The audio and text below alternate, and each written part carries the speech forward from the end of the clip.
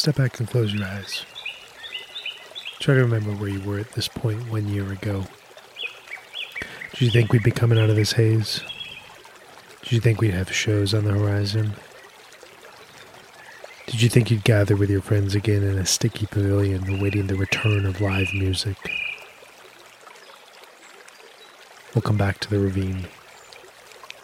Explorations in Atonal Fish.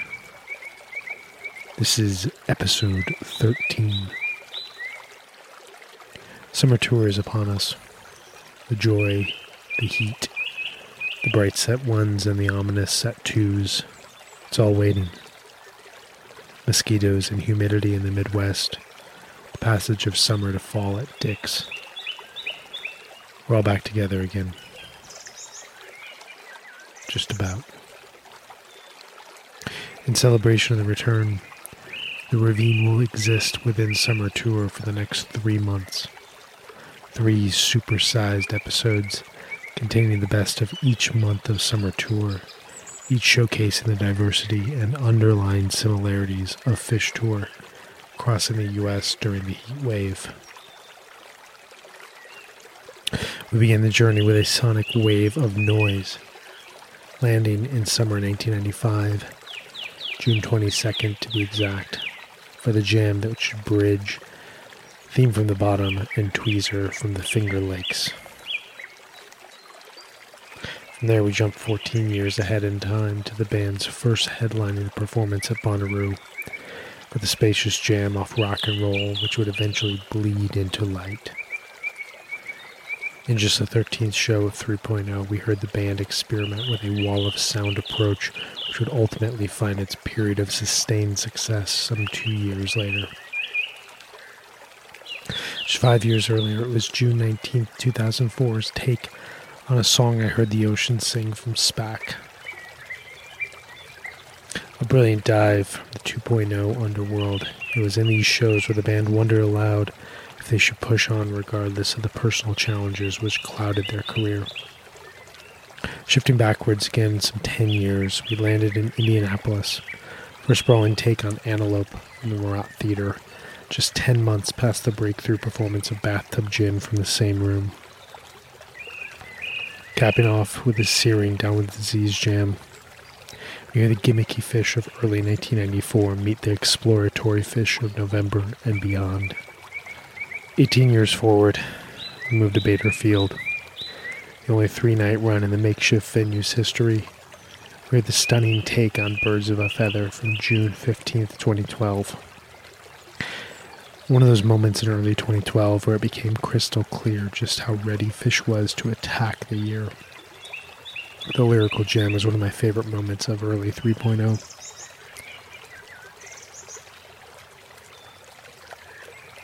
Finally, we close the first segment of the night with a passage from the June 10th, 2000 Piper in Tokyo, Japan. A massive jam that would showcase the spacious minimalism they'd been playing with in Big Cypress, would perfect during set 2 of their June 14, 2000 show in Fukuoka. This serves as both a hint of what's to come and a mesmerizing example of intra-band communication. From here, we're going to continue toying in the world of deeply exploratory Fish.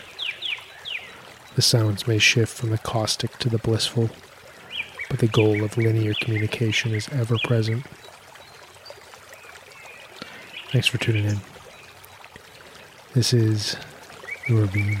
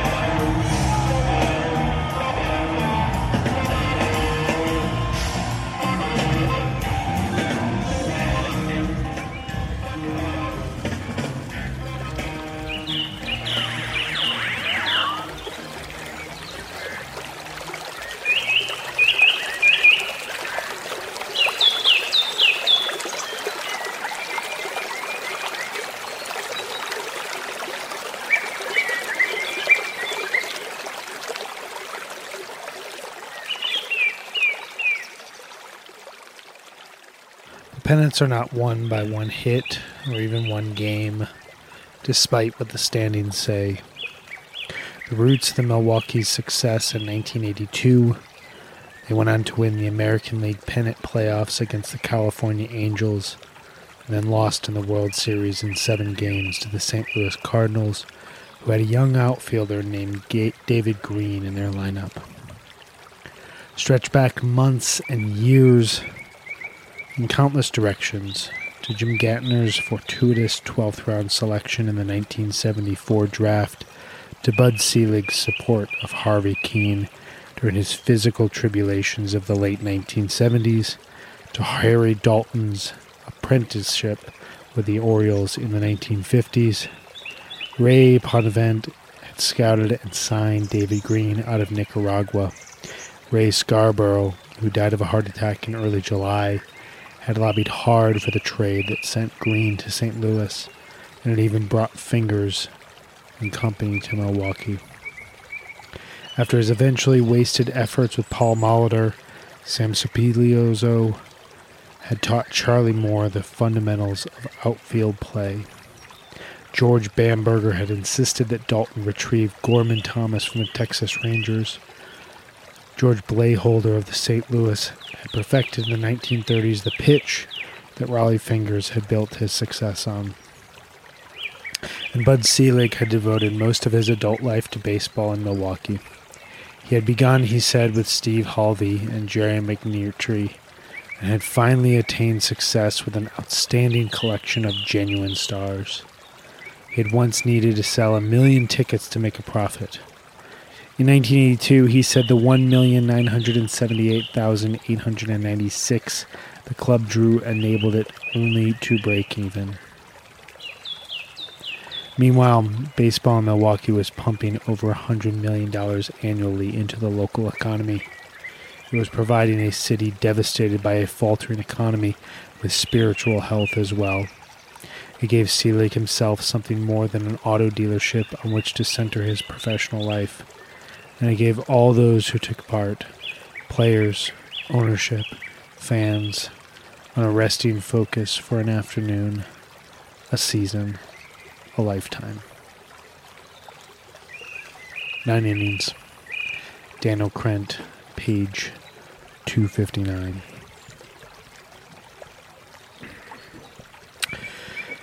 For June is when the dreams of October are laid bare. You either have it or you don't. You will find out by the end of the first month of summer. The joy, the sadness, the ups, the downs, the heat, the devastating crack of an opponent's bat. It all takes shape in June.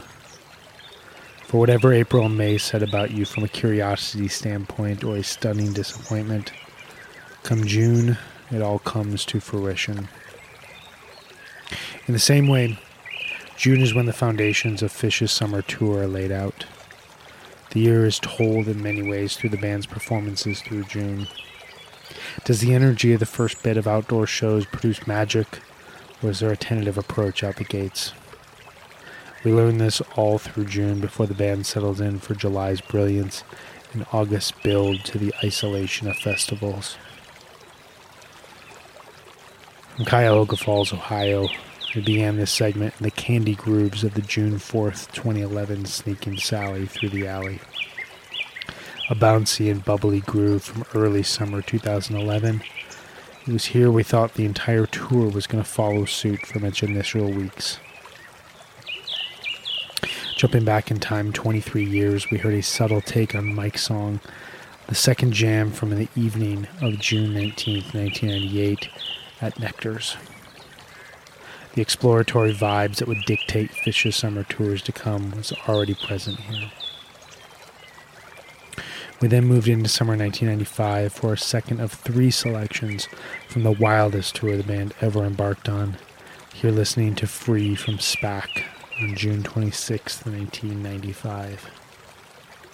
A demented waltz of the jam, we hear the band's classical influences toy with their prog and psychedelic intuitions.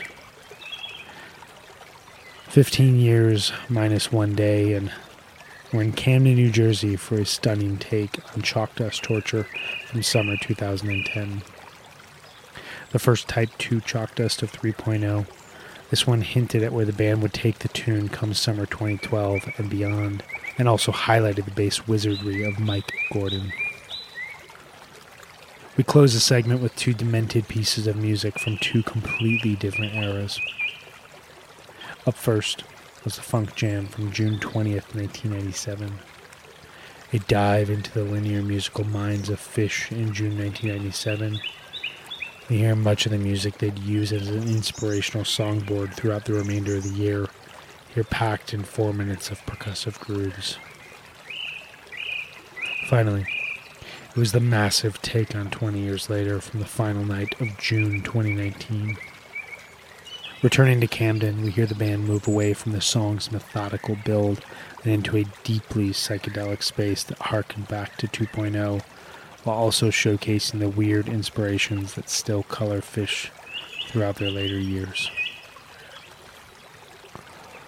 For our final segment of the night, we're going to return once again to the demented ideas which color so much of Phish's jamming in amphitheaters throughout America, before moving into the blissful tones that feel like a rural drive out from a city center to a sprawling lot in the haze. From the Mann Music Center in Philadelphia, Pennsylvania, we'll begin with David Bowie from June 24th, 1995. Summer 95 is perfection to me, and I felt it only appropriate to share as much of it as I could here. Savor the disturbing vibes of the tour, there's nothing else like it. Up next, we linger in the funkified jam off Stash from June 19th, 1997, in Vienna, Austria. A jam that preludes the Amsterdam version from just a few weeks away, while lingering more overtly in the world of funk. We hear it toy with Ghost before ultimately landing there. Moving into the 3.0 period, we're treated to an atmospheric and ambient segment inside of Harry Hood. A moment almost too shocking in the moment to properly assess. It's been swept under the 3.0 rug for many. For those who dig back in the vaults of early 3.0, though, it's a clear indication that, while it may take time, the band was well on their way to rediscovering the improvisationally focused side of themselves. Finally, we close the night with a blissful take on Light from June 26, 2016 at Deer Creek. In a much maligned June for the band, we hear them connect for a fully focused and punchy take on their 3.0 anthem, hinting at the brilliance of Dick's 2016 and the October tour. We hear the band that lit up summer 2015 and the band that would own New York City just 1 year later, emerging, however briefly. I want to thank you once again for keeping your dial set on the Ravine. This was episode 13. A special episode it was. My name is Brian Brinkman, and I hope you've enjoyed yourself. See you back in July for a double dose deep dive once again. Till next time.